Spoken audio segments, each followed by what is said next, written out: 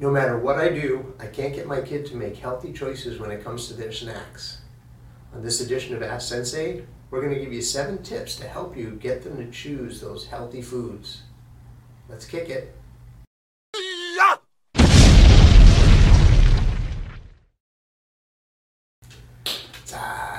Hey, Sensei Randy.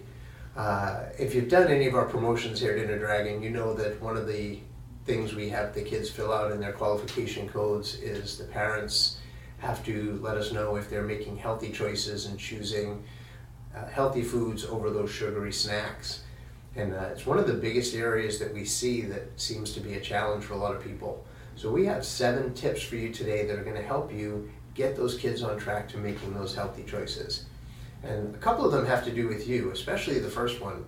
The first one is you control the supply line into that house. So when you're doing your shopping, you have to make those healthy choices. Leave the treats behind, leave the snacks behind. Give them options, but make them options that are healthy, right? That's number 2. When your child wants a snack, the best way to do it is to give them 2 options or 3 options. Make 3 suggestions. You can have this, this, or this, and then let them choose. That way it's their choice. It's something that they're selecting that's positive. But because of number 1, limiting the supply of what comes into the house, you're giving them options out of those healthier snacks and getting them used to eating those healthier snacks. Number 3, do away with the Clean Plate Club. When I grew up, it was always, you have to be in the Clean Plate Club, and it was a big thing for us to finish everything on our plate. The challenge with this is it doesn't allow the children to listen to their bodies when they are full. There are going to be times when they're going to be eating and they just tell you that they're full so that they can take off and go do whatever it was that they were doing. But it's really important that we get them used to actually listening to their body. The human body triggers that satiation point so that we stop eating, but usually it's a little bit after we get to that point. So we don't actually realize when we're full until a few minutes later. That's why people that eat fast tend to eat a lot more, where they say, especially if you're dieting, eating slow helps because it allows your body to react and give you those signals so you can process them. So it's really important that the kids understand that they can listen to their body, then you can understand when they're full. Right? Number 4, start the kids off with those healthy foods young.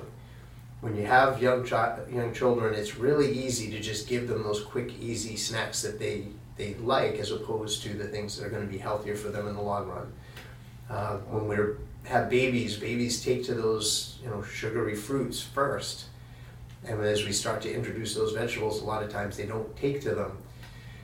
Typically, it takes 3 or 4 times for a child to get something into their system for their taste buds to develop around it. So get them the opportunity 3, 4 times to at least try something, and that'll help get their palate accustomed to the flavors of these different healthier foods and make it a much healthier choice for them as they go, something that they would choose.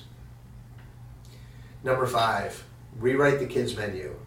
No matter where you go, kids menus are usually made up of the same thing. They're fried chicken nuggets, they're burgers, or they're hot dogs. And they all come with French fries. So when you go to a restaurant, allow your kids to make choices from outside that menu. Let them get something healthier, bring it home, have leftovers, but let them get the actual foods with the vegetables on the side. Right? Number 6, don't make sweets a reward. Whenever we tell somebody, if you eat everything on your plate, you get to have your dessert, or you can have this cupcake if you go in and clean your room. And the problem with that is it makes those sweets something special as a reward. And we need to kind of level that down. We need to make them understand that those sweets are just another food. It's just another sweet, so that they don't associate that with something as a reward for doing something else. And put it on a higher pedestal than eating, say, their broccoli, right? And the last one, again, this one's in your court. You need to be the role model. They see you sitting on the couch, pounding down a huge bowl of ice cream. That's what they're going to want to do, right? If they see you grabbing those chips on the way out the door, or making those less than healthy choices, that's what they're going to want to do. That's what they're going to think as, well, that's what's normal because that's what I see. So you really really need to be the role model. You really need to be the one showing them that you have these healthier options and you're taking advantage of them. Because at the end of the day, especially when they're in that stage of development, 3, 4, 5, they want to be like mom and dad, right? They want to grow up to be like you guys. So let's give them that option. Let's give them that role model so that they see this is what healthy people do. They make healthy choices. All right? Hopefully you got something out of these 7 tips. Hopefully it helps. And hopefully your kids are making those healthier choices. And we will definitely be looking at it on those qualification codes. All right? Have an outstanding day. We'll see you next time. What's up?